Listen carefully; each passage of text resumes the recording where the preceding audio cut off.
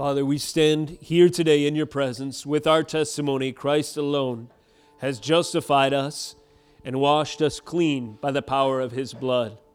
His word, which was spoken in the beginning, and thereby out of nothing the world was created, so spoke into the formless void of our heart in its judgment and transgression and sin under the wrath of God, and made us new, caused a new life, a new creation to be born, calling the dead forth to rise in the name of Jesus Christ unto resurrection life in him. We thank you, Lord, now as you have formed us and shaped us according to your purpose and promise in the gospel, that you would continue to do so that we may look more like Jesus Christ. May the proclamation of your word today equip and encourage and convict the church, that we might be more presentable and holy still, that spots and blemishes of lingering sin and doubt and unbelief, misunderstanding, and that which easily besets would be washed away by the water of the word as it is proclaimed this day. Lord, and if there are any lost in the hearing of this proclamation, we pray that the convicting word of Christ would touch the hearts of those in their transgressions and sins, and cut them to the heart that they might turn, repent, and believe, and join us in the sweet fellowship of the saints purchased by the blood of Christ, lifting up your name, singing praises before the throne of grace, and proclaiming to the world there is hope in Christ alone. In Jesus' name we pray. Amen.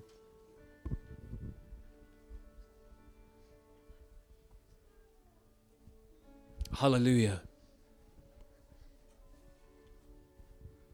What a great gift and privilege it is to gather in the name of Jesus and to open up his scriptures to consider today. Would you do so with me by turning to Genesis 48 and let us continue?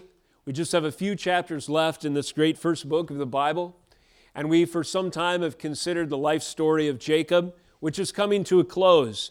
He will die shortly, and we see certain things, priorities in his life, the confession that has endured in his soul, even coming to the fore and being proclaimed all the more boldly, even in his waning years. This is a testimony in death. That's the title of our message today that we read of today. That is the profession of faith by a saint who, though sick and on his deathbed, nevertheless boldly and clearly is proclaiming the truths that are stronger than the grave. Testimony in death. Would that all of us approaching death's door would have a faith and a confidence in Christ the way Jacob had. Jacob looked forward to his Messiah who would come from his own lineage. We have received Jesus Christ in our hearts who came in the fullness of time. And so when we die, we, like Jacob, have hope in Christ, but our hope is stronger still, if it could be said, now that we realize so much more of God's covenant purposes coming to pass in time. The aim of this morning's message is to behold the remarkable testimony of faith featured in Jacob's greatest trial, you could say, that is the trial of his soon coming death. With that introduction and with your heart standing in reverence before the Word of God, would you rise as you're able and let us consider the Scriptures in our hearing today. This is Genesis 48, 1 through 16. Here is the Word of God. After this, Jacob was told, "Behold, your father is ill." He took with him 2 sons, Manasseh and Ephraim. And it was told to Jacob, "Your son Joseph has come to you." Then Israel summoned his strength and sat up in bed. And Jacob said to Joseph, "God Almighty appeared to me at Luz in the land of Canaan and blessed me and said to me, 'Behold, I will make you fruitful and multiply you, and I will make of you a company of peoples, and I will give this land to your offspring after you for an everlasting possession.' And now your 2 sons, who were born to you in the land of Egypt before I came to you in Egypt, are mine. Ephraim and Manasseh shall be mine, as Reuben and Simeon are. And the children that you fathered after them shall be yours. They shall be called by the name of their brothers in their inheritance. As for me, when I came to Paddan, to my sorrow Rachel died in the land of Canaan on the way, when there was still some distance to go to Ephrath. And I buried her there on the way to Ephrath, that is Bethlehem." Verse 8, "When Israel saw Joseph's sons, he said, 'Who are these?' Joseph said to his father, "These are my sons, whom God has given me here." And he said, "Bring them to me, please, that I may bless them." Now the eyes of Israel were dim with age, so that he could not see. So Joseph brought them near him, and he kissed them and embraced them. And Israel said to Joseph, "I never expected to see your face, and behold, God has let me see your offspring also." Then Joseph removed them from his knees, and he bowed himself with his face to the earth. And Joseph took them both, Ephraim in his right hand towards Israel's left hand, Manasseh in his left hand towards Israel's right hand, and brought them near him. And Israel stretched out his right hand and laid it on the head of Ephraim, who was the younger, and his left hand on the head of Manasseh, crossing his hands, for Manasseh was the firstborn. And he blessed Joseph and said, "The Lord before whom my fathers Abraham and Isaac walked, the God who has been my shepherd all my life long to this day, the angel has redeemed me from all evil, who has redeemed me from all evil. Bless the boys, and in them let my name be carried on, and the name of my fathers Abraham and Isaac, and let them grow into a multitude in the midst of the earth." This is the word of God. You may be seated.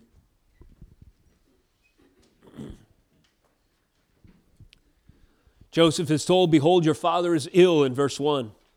Not only this, but much like his father, Isaac of old, in his waning years, his eyes have grown dim with age. He's nearly blind, we see in verse 10. And it will be just a short time, in just a short time, he will succumb to the grave, pass on from this life into the next. Jacob's eyes are dim with age as he approaches death's door at 147 years. However, the eyes of his faith see clearly, perhaps as clearly as ever, or maybe more so. He is able, through the eyes of faith, that is to say, or so to speak, to see beyond the grave. This, his spiritual perception, only growing sharper with age. However sad, Jacob leaves his family and the reader with this noble testimony in the latter chapters of Genesis. And however sad the patriarch's death may seem, he has learned that it will certainly not negate or nullify the promises of God. His concern, perhaps his chief concern as he approaches death's door, is how the covenant will continue. And thus the theme of this blessing that he places upon his grandchildren in this moment, particularly to Ephraim and Manasseh, the sons of Joseph. On the contrary, that is, as if one were to assume that death would stand in the way of the promises of God, on the contrary, this testimony of abiding hope will not only outlive Jacob, but will prove itself immortal. The purposes of God cannot be killed. The plan of God and his salvation purposes through the covenant generation will endure in spite all odds, defying even death itself unto Jesus Christ. And Jesus Christ, in his resurrection, defied death, rose again, and thus fulfilled every last condition of the covenant, making these words of Jacob not empty, but full in his finished work on Calvary. Every generation of believers clings to this revelation of hope, even today, that through the seed of Abraham, that there will be the promised fulfillment of God's purposes in Jacob's legacy. The fulfillment of Jacob's legacy of faith will in fact be sealed and satisfied in the death of a future covenant son. Death is no threat to the covenant. In fact, death is required for the covenant inasmuch as a sacrifice must die in our place. These themes of faith and salvation in spite of death foreshadow. They speak of future grace of Calvary in Jesus Christ.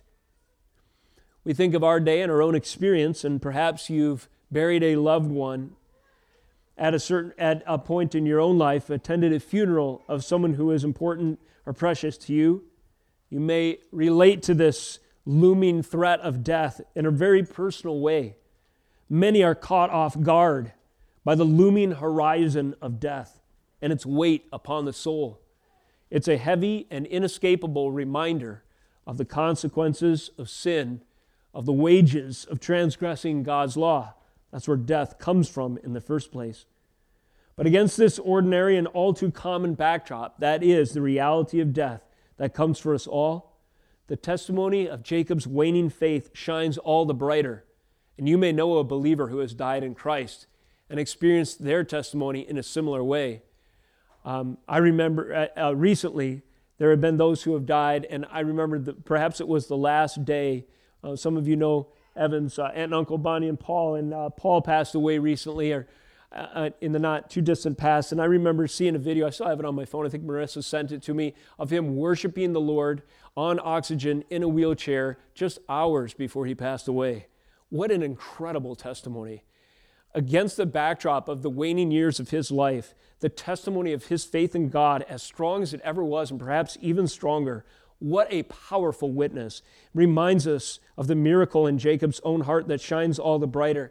Even though he is sick, his eyes are dim with age. He's 147 years, and he soon will pass away. Perhaps Jacob's greatest moments, in fact, are featured in our text today. As the walls of death are closing in, the gates of glory open to receive this forefather of the faith. As the walls of death are closing in, the gates of glory swing open to receive this forefather of the faith, and for you too, if you are in Jesus Christ. What a glorious thing. The closing of death's door in this life throws open the celestial gates of glory to the next, if we know Jesus Christ. And what a glorious reminder our passage is, and even the occasion of death in our experience of these realities. Jacob professes a noble testimony in his last days. That's a heading for our text today, a noble testimony in the face of death. We see this in three ways, perhaps. 1 through 4, profession. Let us consider Jacob's profession. 5 through 11, Jacob's estate, or his inheritance. And then 12 through 16, Jacob's legacy, the lineage that will continue beyond him. Profession, what he professes to believe, the confidence of his soul, his confession of faith. Secondly, his estate, that which he bequeaths or gives or grants by way of inheritance to his surviving heirs. And then finally, his legacy, what he will be remembered and known for in the future. First of all, profession, 1 through 4, 48 again. After this, Jacob was told, "Behold, your father is ill." Joseph was told, So he, Joseph, he took with him his 2 sons. Kids, what are the names of Joseph's sons? Remind us. Joseph's 2 sons, anyone know? Ephraim and Manasseh. Oh, very good, Judah, thank you. Manasseh and Ephraim are Joseph's 2 sons. It might have appeared as a curious detail to you that the tribes of Israel include among them Ephraim and Manasseh. Why is that? I thought they were just Jacob's sons that were the tribes of Israel. Well, in a way that's true, and this passage explains why Ephraim and Manasseh are included in those tribes of Jacob. It was told to Jacob, verse 2, "Your son Joseph has come to you." Then Israel, and you'll notice Jacob and Israel, 2 names for the same guy, as you recall, are used interchangeably in this text. So Israel summoned his strength, that is Jacob, and sat up in bed. So his eyes light up, so to speak, even though he can barely see. He growls a bit of strength, even though he's sick and 147. And Jacob said to Joseph, now listen, this is the profession. This is the noble testimony in the face of death. This is where Jacob finds his assurance at almost 150 years old in a foreign land, under the thumb in some sense, or at least at the mercy of a Pharaoh, the land of the promise far. He'll never return there alive. His bones, however, will go. And here he is with the last breaths in him, professing the following, verse 4, and said to me, 3, Jacob said to Joseph, God Almighty appeared to me at Luz in the land of Canaan and blessed me, and said to me, behold, I will make you fruitful and multiply you, and I will make of you a company of peoples, and I will give this land to your offspring after you for an everlasting possession. Perhaps the hardest time in all his life to believe these things, nevertheless, are the crystal clear profession of this saint as he approaches death's door. Turn back with me to chapter 28. Where is Luz? Well, Luz is the same area as Bethel. We're reminded of this on 2 occasions at least in the course of Genesis, chapter 28 and 35. Do us well to review briefly what happened at this location. Remember verse 10, Genesis 28, Jacob had left Beersheba and went toward Haran. And he came to a certain place. And we will learn in the course of these verses how important this place is. It is the gate of heaven, the house of God. Will be named Bethel in this area this area where the city of Luz is located. So taking one of the stones of that place, you'll recall this is of course the vision of Jacob's ladder. He put it under his head and lay down in that place to sleep, verse 12. And he, Jacob, dreamed, and behold, there was a ladder set up on the earth. The top of it reached to heaven. And behold, the angels of God were ascending and descending on it. And behold, the Lord stood above it and said. So Jacob did not have the written word of God in his hand. However, he had the spoken word of God in his experience. These words were later written down by Moses for our benefit. But nevertheless, Jacob lived his life according to the word of God, and on his dying day, it was this truth, this foundation, this profession, this statement of faith that guided him into the next life. And here we hear the Lord. I am the Lord, the God of Abraham, your father, the God of Isaac. The land in which you lie, I will give you and to your offspring. Your offspring shall be like the dust of the earth, and you shall spread abroad to the west, to the east, and to the north, and to the south. And in you and your offspring shall all the families of the earth be blessed. Behold, I am with you, and I will keep you wherever you go, and I will bring you back to this land, for I will not leave you till I have done what I have promised you. The Lord will bring Jacob back to the land in the form of his bones, traveling to the cave at Machpelah to be buried with his ancestors upon the request when he dies. And the Lord keeps him through the course of his life, and Jacob recognizes this and professes as much even when he is laying sick in his deathbed. Verse 16, continuing in Genesis 28, Jacob awoke from his sleep and said, surely the Lord is in this place, and I did not know it.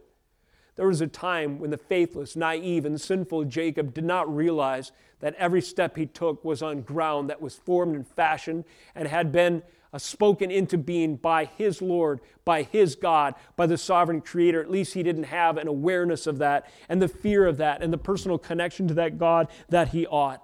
But his life and his heart changed at Luz. And at Bethel, that moment of awakening was so profound that Jacob was likely redeemed in this moment. Perhaps at Genesis 28, this is where Jacob could say, I am born again. The old Jacob has gone that tricked my brother, that was sinfully led by the flesh to break God's law for the purpose of selfish gain. That old Jacob is gone. Now the new Jacob stands shaking before the revelation of the Yahweh God of heaven and earth, who alone can build a bridge between his holy presence and a sinner such as me. And in him and in those redeeming angels is somehow hope for my salvation. Truly, I was in this place and did not realize it was the house of God. He was afraid, 17, and said, how awesome is this place? This is none other than the house of God, and this is the gate of heaven. So kids, you remember what he did with that pillar rock, that stone that he was sleeping on? He set it up for a pillar and took some oil, poured it out, and he called the name of that place Bethel, but the name of the city was Luz at the first. So there's our reference, Luz and Bethel. Was this a life-changing moment for Jacob? It sure was. And evidence of the life-changing power of God through his word revealed to his covenant son continues all the way through his life till who knows how long later, decades and decades upon his deathbed, he recalls this moment with crystal clarity. Turn with me to chapter 35. This covenant at Bethel we just read about, it gives us the background, the context. In spite of age, sickness, and failing eyesight, Jacob's convictions are grounded in God's revelation to him. And his memory of Bethel remains crystal clear even in his waning years. This extraordinary vision has remained with him until this moment in Egypt, where he needs it perhaps most of all. It leads us to an application question or two. How clearly do you remember your baptism as one example application? Young people, you're familiar with the interview before you are baptized, if you've been baptized. There's a question I try to never fail to ask, which is, will you remember this day your whole life? There's an exhortation I give. Do not forget this moment of your baptism, because at this moment is symbolized the powerful awakening of your soul to the reality of your sin, the reality of your Savior, and the fact that in this water ceremony is pictured Your sins washed away. The old you has died. Now you are a new person. You come out of that water representing resurrection. You pass through the waters of judgment, the waters that would otherwise rightly drown you. Now through Jesus Christ, your ark of salvation, you pass safely through. Do you remember that moment? And will you remember that moment on your dying day, saints? Some of you came to Christ later in life. You had awareness of your sin. And somehow, through the preaching of the gospel, in one way or another, your mind was triggered to realize, wait, I am under the wrath and condemnation of God, and only in the blood of Jesus Christ is the consequences of my sin dealt with on Calvary when He died on the cross. And only in Him is safe passage unto glory eternal. And that, saints, is your Genesis 28, your Luz, your Bethel, your latter vision moment, if you will. That is the moment to cling to remember, so that your dying day, you would have a noble testimony in the face of death. I am His and He is mine. He's covenanted with me. And I remember how Jesus has saved me. And I remember how He has revealed to me His word. And I personally relate to the saving work of Jesus Christ, knowing that I was once a sinner and now have been washed by His cleansing blood. Bethel renewal. In Genesis 35, Jacob takes his whole family back to this place. Remember in 28 where we just read, he was a single guy. But now he's married, now he has a bunch of kids, and there's problems in the family. 35:1, God said to Jacob, arise, go to Bethel and dwell there. So he does. There's problems, as I say, including idolatry in the household. Jacob says, verse 3, let us arise, go to Bethel, so that I may make there an altar to the God who answers me in the day of my distress, and has been with me wherever I have gone. So they gave to Jacob all the foreign gods that they had, the rings that were in their ears. Jacob hid them under the terebinth tree that was there in Shechem. And they journeyed. A terror from God fell upon the cities that were around them, so that they did not pursue the sons of Jacob. And Jacob came to where? Luz, that is Bethel. And once again, the Lord speaks. Verse 9, God appeared to Jacob again when he came from Paddan Aram and blessed him. And God said to him, your name is Jacob. No longer shall your name be called Jacob, but Israel shall be called your name. This is where he gets that name change. So he called his name Israel, and God said to him, I am God Almighty. Be fruitful and multiply. A nation and a company of nations shall come from you, and kings shall come from your body. It is from these revelations that Jacob is quoting on his deathbed in chapter 48. And God went up from him, an ascension event, in that place where He had spoken to him, with him. And Jacob once again does what? Sets up a pillar in the place where He had spoken with him, a pillar of stone. He poured out a drink offering on it, poured oil on it. Twice God has revealed Himself to His Son at Bethel Luz. Twice Jacob has commemorated that moment with a memorial stone, setting up a pillar. Twice Jacob has poured out an offering of thankfulness to the Lord, who has revealed Himself to him. And a third stone is erected shortly following. They journey a little while from Bethel. After some distance from Ephrath, or still from distance from Ephrath, Rachel went into labor with her second son. You remember Rachel, the favored wife. She had borne Joseph. Now pregnant with Benjamin, she goes into labor, but the labor takes her life. Rachel died and was buried on the way to Ephrath, that is Bethlehem. And Jacob set up a pillar over her tomb. It was a pillar of Rachel's tomb, which is there to this day. Israel journeyed on, pitched his tent beyond the tower of Eber. So 3 moments of significance, all marked by pillars. And these come back to mind for Jacob as he makes his profession on his dying, in these moments of his deathbed. He remembers chapter 28, that latter vision where the door of heaven opens and heaven's staircase touches earth at his feet. Yahweh stands above it, proclaims to him His word, and these ministering angels ascend and descend upon him, so to speak. He remembers the Bethel renewal at 35, 9 through 15. Here, the words of Jacob are first uttered, here these words that Jacob utters in chapter 48 were first given to him, at least in this form. He is citing the very promises of God that he had received at Luz, at Bethel. The context of this renewal includes amazing grace, repentance from family idolatry, and even the trial of death, which will shortly follow.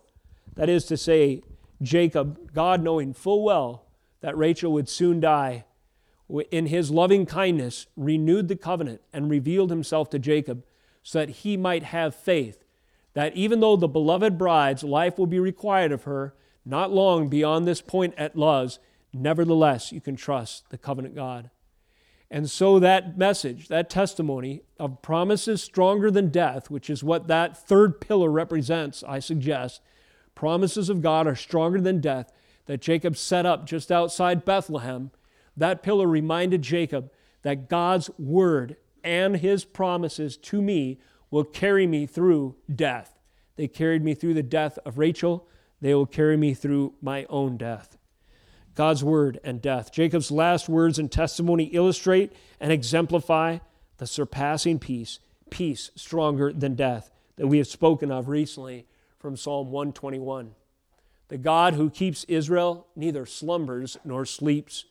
That is to say, God is not oblivious to the threat of death, and he will carry you through even that last enemy in Jesus Christ.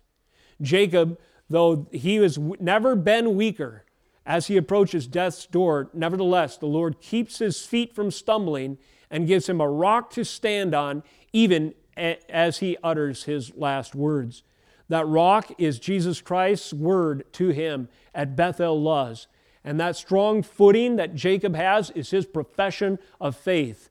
His word will endure. His covenant is stronger than the family sin that was atoned for in Christ's blood, that was dealt with in that moment at Bethel as well in chapter 35. It's stronger than death that came to threaten his wife and now is knocking at his own doorstep. Hallelujah. God will carry Jacob through. This is his profession, and he knows it with confidence. The Lord had said to him, I will make you fruitful and multiply you, and I will make of you a company of peoples, and will give this land to your offspring after you for an everlasting possession. Everlasting possession. This is Jacob's profession. Forever, eternity is in view. An everlasting view is Jacob's perspective. He is not giving up to the despair of death, but instead he is professing faith beyond the grave. God's word will continue. A noble testimony in the face of death. Jacob's profession. Secondly, Jacob's inheritance or his estate. Verses 5 through 11. Jacob continues, and now, speaking to Joseph, your two sons who were born to you in the land of Egypt before I came to you in Egypt, they are mine. Isn't that interesting? Jacob says, your sons are mine, by the way. He says to Joseph, Ephraim and Manasseh shall be mine as Reuben and Simeon are. Who are Reuben and Simeon? They're the oldest sons of Jacob, ordinary sons of Jacob, by Leah, the first bride. But instead of them, there's an exchange of sorts taking place here. Jacob is claiming Ephraim and Manasseh for his sons, and in a sense, they're replacing Reuben and Simeon. And the children that you fathered after them shall be yours. They shall be called by the name of their brothers in their inheritance. As for me, when I came to Padan, to my sorrow, Rachel died in the land of Canaan on the way. Then there was still some distance to go to Ephrath, and I buried her there on the way to Ephrath, that is Bethlehem. We read of that. Verse 8, and when Israel saw Joseph's sons, he said, who are these? Joseph said to his father, these are my sons, whom God has given me here. He, Israel, Jacob, said, bring them to me, please, that I may bless them. Now the eyes of Israel were dim with age, so that he could not see. Joseph brought them near him. He kissed them and embraced them. And Israel said to Joseph, I never expected to see your face, and behold, God has let me see your offspring also. What does Jacob have to pass on by way of inheritance to the next generation? Well, from worldly accounting, not much. Jacob is not a pharaoh. He doesn't have great wealth and riches.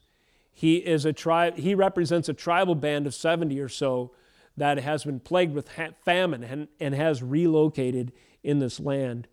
He has nothing really to speak of by way of estate and holdings, the way we materially tend to think of, great properties, rolling hills, flocks and so forth that span into the distance, and you can look out and say at your fire, this is all mine. Jacob could not say such things. Nevertheless, we see in this text that Jacob's inheritance was greater than the wealth of all of Egypt. Jacob's inheritance, his estate that he passes along, supersedes Egypt. And what is it? It is the hope and promise of the eternal covenant. Not just the land that will come into possession of the covenant family in the future, which will happen, but indeed all of the earth that will come into the possession of the ambassadors of Jesus Christ, all the saved and all the true covenant people of God who will rule and reign with him and are redeemed, as Jesus says in the Greek, palingenesia, or regenerated or new earth, that he himself prophesies. This is the course of redemption on into the future. This is the inheritance. It takes faith to believe, however. Egypt's relationship with death was far different. As we've referenced in recent messages, it's evidenced in the archaeological record. The pharaohs, as they approached death, their testimony, their profession could not be more opposite to Jacob's. Egypt, they had this extraordinary, lavish promises of posthumous glory, that is, glory beyond the grave, that they tried to secure for themselves by pyramids and riches and burial ceremony and so forth. Now, Jacob's son was a prince in this land, and he could have indulged himself in the riches and promises of Egypt to some degree. Joseph could have as well. And we think forward to Moses. He could have had a lot of this glory claimed for himself. He had that opportunity and the position that he enjoyed. But Jacob, Joseph, and Moses would have none of it. The inheritance and the estate of this pagan land of Egypt, let it burn. It is nothing but future loot of grave robbers to be buried with the fools who do not have any idea of the grace of God, which is the only way to survive the grave. If you're not in the covenant, if there's no assurance and security of eternal life, it doesn't matter the burial ritual. It's a fool's errand. Bury me in Machpelah, Jacob has exclaimed. In prior chapter 47, he has given instructions, right? He says, do not bury me in Egypt, but let me lie with my fathers. Carry me out of Egypt and bury me in their burying place. Jacob's inheritance, he understood in the eyes of faith. He had the correct perspective, was superseded Egypt. It was not to be compared with earthly riches, material things, or that which this life alone can promise. Bury me in the place of my fathers. Bring me my grandsons. Bring me my grandsons. They will not have the inheritance of Egypt. They will have my inheritance. You see, if you were Ephraim and Manasseh, growing up as sons of the prince of Egypt, in the courts of Joseph, you would be surrounded by the trappings of Egypt. You might be tempted to think, oh, isn't this amazing? I can have the glory of Egypt. My dad has a position of importance and influence in this land and in this monarchy and in this great empire. But in this moment, Jacob, he recognized a superior inheritance. And he actually takes Joseph's grandsons and literally adopts them. Joseph's sons, his grandsons, and literally adopts them as his own. He says in this act, in this ceremony, that they were not to have the sacrilegious excess of the foreign land. They are not to place their faith in the possessions and the inheritance that Egypt can boast. No, his grandsons will have his inheritance, the inheritance of the covenant patriarch, not the sacrilegious excesses of Egypt. He is anticipating in this act the calling of Moses. Hebrews 11. Remember, those temptations were there for Moses to indulge as well. But what does he do? He separates himself from the people of Egypt in this act of actually slaying an oppressor of his people. In so doing, he slams the door of favor in Pharaoh's court and consigns himself to a lifestyle of exile, and then later he returns to call his people or to lead his people to freedom. In Hebrews 11, his faith is described, verse 23, by faith Moses, when he was born, was hidden for 3 months by his parents because they saw that the child was beautiful. They were not afraid of the king's edict. By faith Moses, when he was grown up, refused to be called the son of Pharaoh's daughter, choosing rather to be mistreated with the people of God than to enjoy the fleeting pleasures of sin. For Moses, a man of faith, he knew that the inheritance of Abraham, Isaac, and Jacob was greater than the fleeting pleasures of sin, the gold, the pyramid, the power of Egypt, the pyramids and power of Egypt. He considered the reproach of Christ, that is to suffer for the name of the Holy One, greater wealth than all the treasures of Egypt, for he was looking to the reward. By faith he left Egypt, not being afraid of the anger of the king, for he endured as seeing him who is invisible. By faith he kept the Passover, the sprinkling of the blood, so that the destroyer of the firstborn might not touch them. Wow. The testimony, the profession of Jacob, and the understanding of the wealth of the inheritance in Christ and in the promises of the covenant, both men testified to this superseding value over the material promises of this world. Think about that. Young people, in the hearing of my voice today, many of you are being raised in a Christian home. It may not be a rich home. You may not be growing up in a mansion. You may not be given a brand new fancy car on your 16th birthday or anything like that. And some of you may be tempted to covet the riches and the treasures and the promises of this world. Remember the testimony of Jacob and the testimony of Moses. You have a greater gift and a greater blessing and greater riches in your Christian upbringing than all the treasures this world can boast. All those things, like in the days of the pharaohs, will eventually gather dust and will be the curious, there'll be the curious discovery of a future archaeologist who says, what the heck is this kind of vehicle here buried in the sands of Cross Lake, Minnesota, or what have you? They will dig up the evidence of a prior civilization who wasted time and money building an empire for themselves at the cost of what is most important, the promises of the covenant, the gospel of Jesus Christ that ushers you beyond the grave into the glorious riches of eternity. Streets paved with gold, the foundations of that city, 12 gemstones, reaching high into the sky, these pictures in the Bible, extravagant in its wealth and glory and beauty, preaching to us this truth, that which is promised in the covenant so far supersedes, is greater than, is more valuable than what is promised in this life, that only a fool would trade the short-term pottage, remember Jacob's brother Esau, for the birthright of eternal glory. The short-term pottage of earth's riches should not be traded for the birthright of eternal glory. This is the inheritance. This is the estate that Jacob passes on. He does so confidently. Bring me my grandsons. I will adopt them as my own. They will have the double portion inheritance that would otherwise go to my firstborn. Jacob, in this act, he recalls the history of his family. There's a historical prologue in this kind of covenant framework where he remembers the occasion of Rachel's death and passing. As he does so, he appeals to the honor of the covenant bride and recognizes his faith is now evident that the legacy of his family will continue even though death would otherwise seem to interrupt it. This inheritance will endure through her grandsons. And actually, now, after this moment, Ephraim and Manasseh can now call Rachel not their grandmother, but their mother. They have just been adopted and received an inheritance and the patriarchal blessing from their father now, their adopted father, Jacob. Isn't this interesting? There's a double portion status that the eldest would typically get of inheritance. That is to say, let's say you had 5 children. You would take your inheritance and divide it by 6, and then 2 portions would typically go to the oldest. This was a way of dividing the inheritance because the eldest in a family in this typical situation would have more responsibility, in particular taking care of their aging parents as they approach death and so forth. Well, something unique and interesting happens here.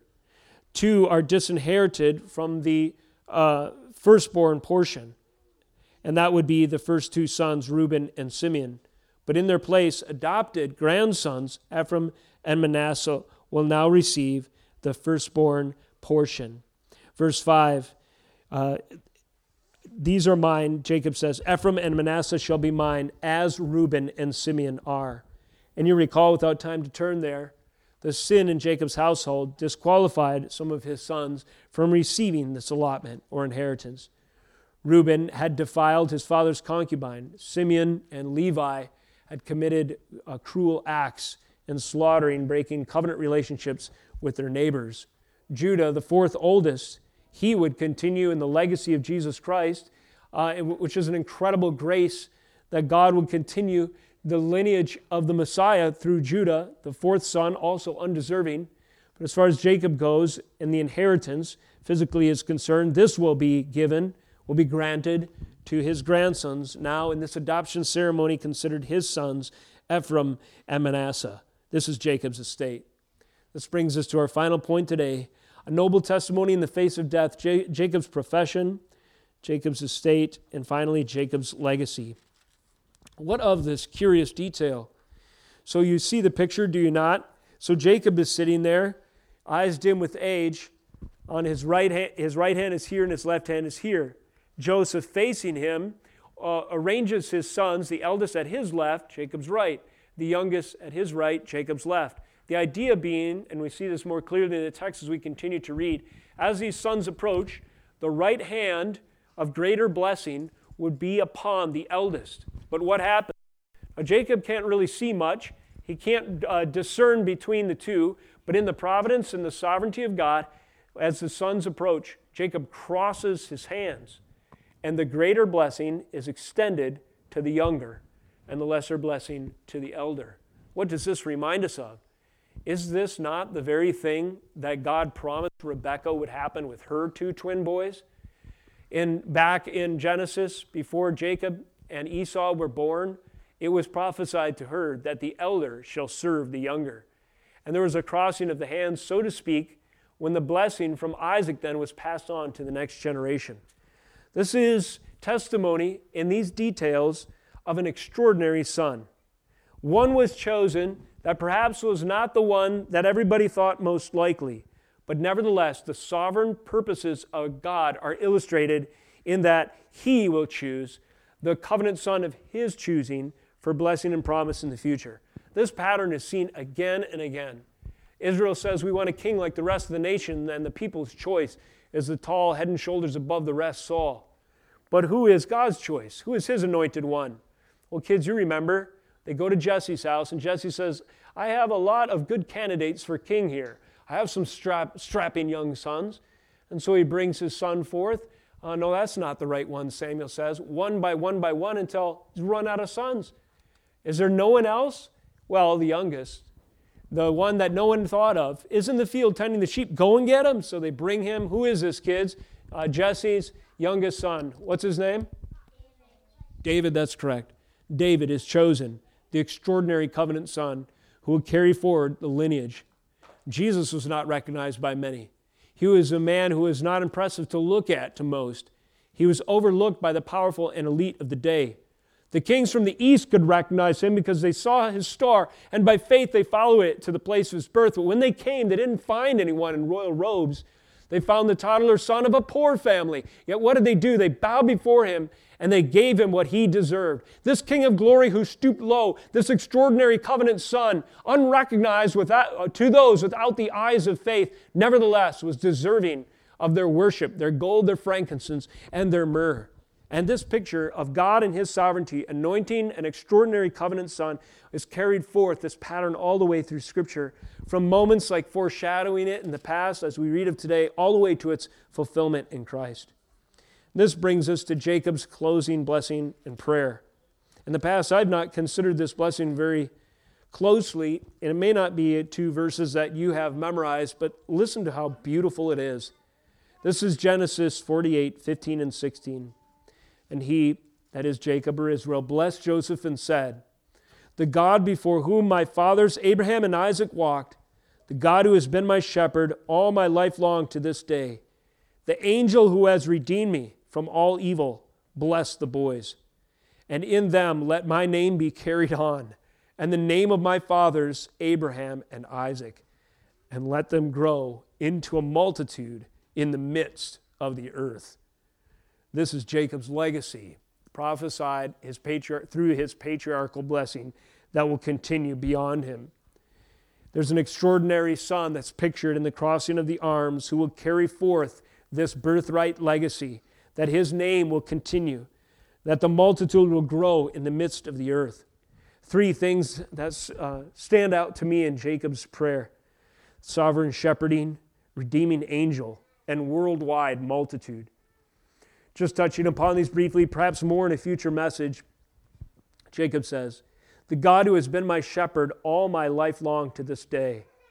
This is amazing. Jacob is testifying once again in this noble testimony in the face of death, his relationship to the Lord who revealed himself to him at the top of the ladder at Bethel Luz. The Lord, so to speak, came down the ladder in a sense to Jacob and guided him through his entire life.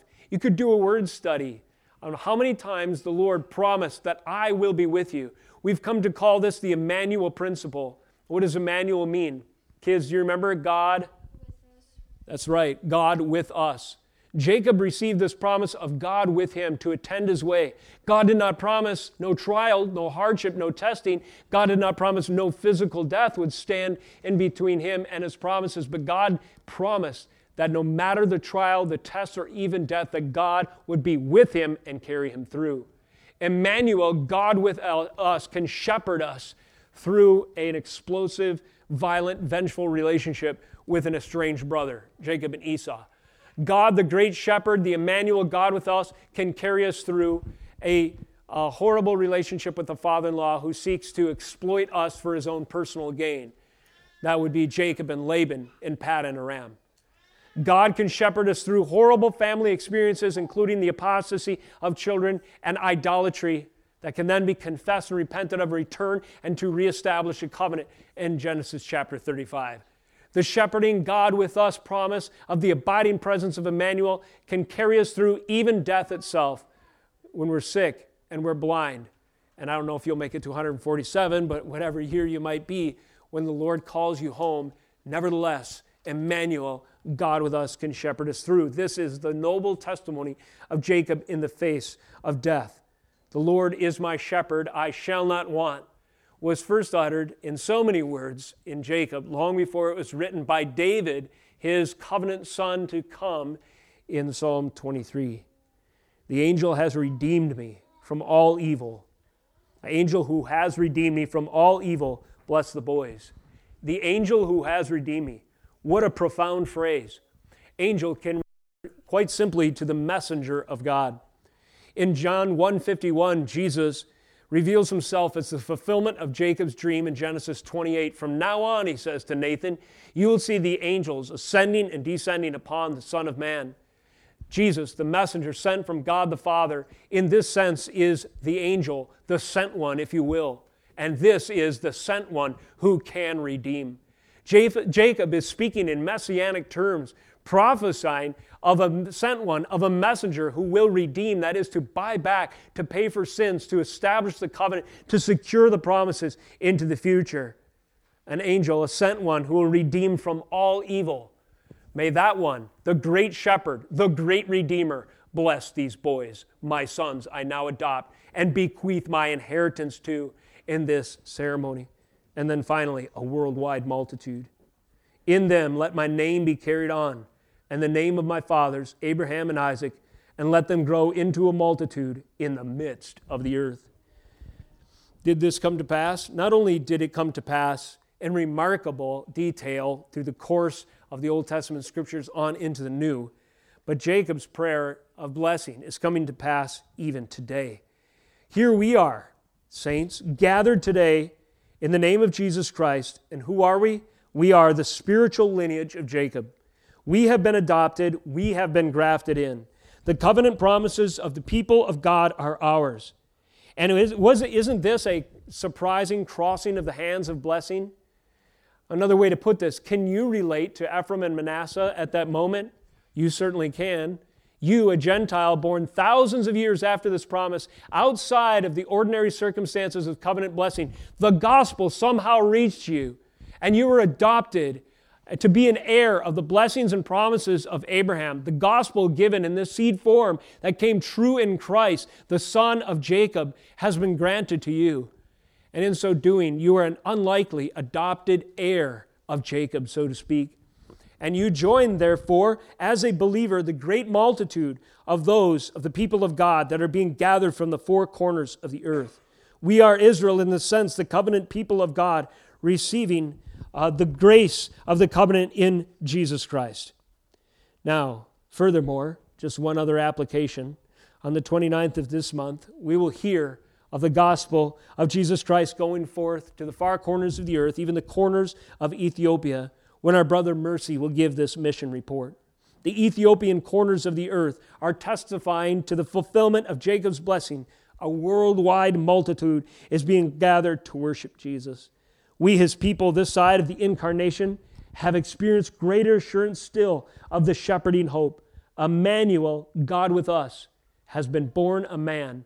The second person of the Trinity has died to pay for our sins and secure our covenant hope.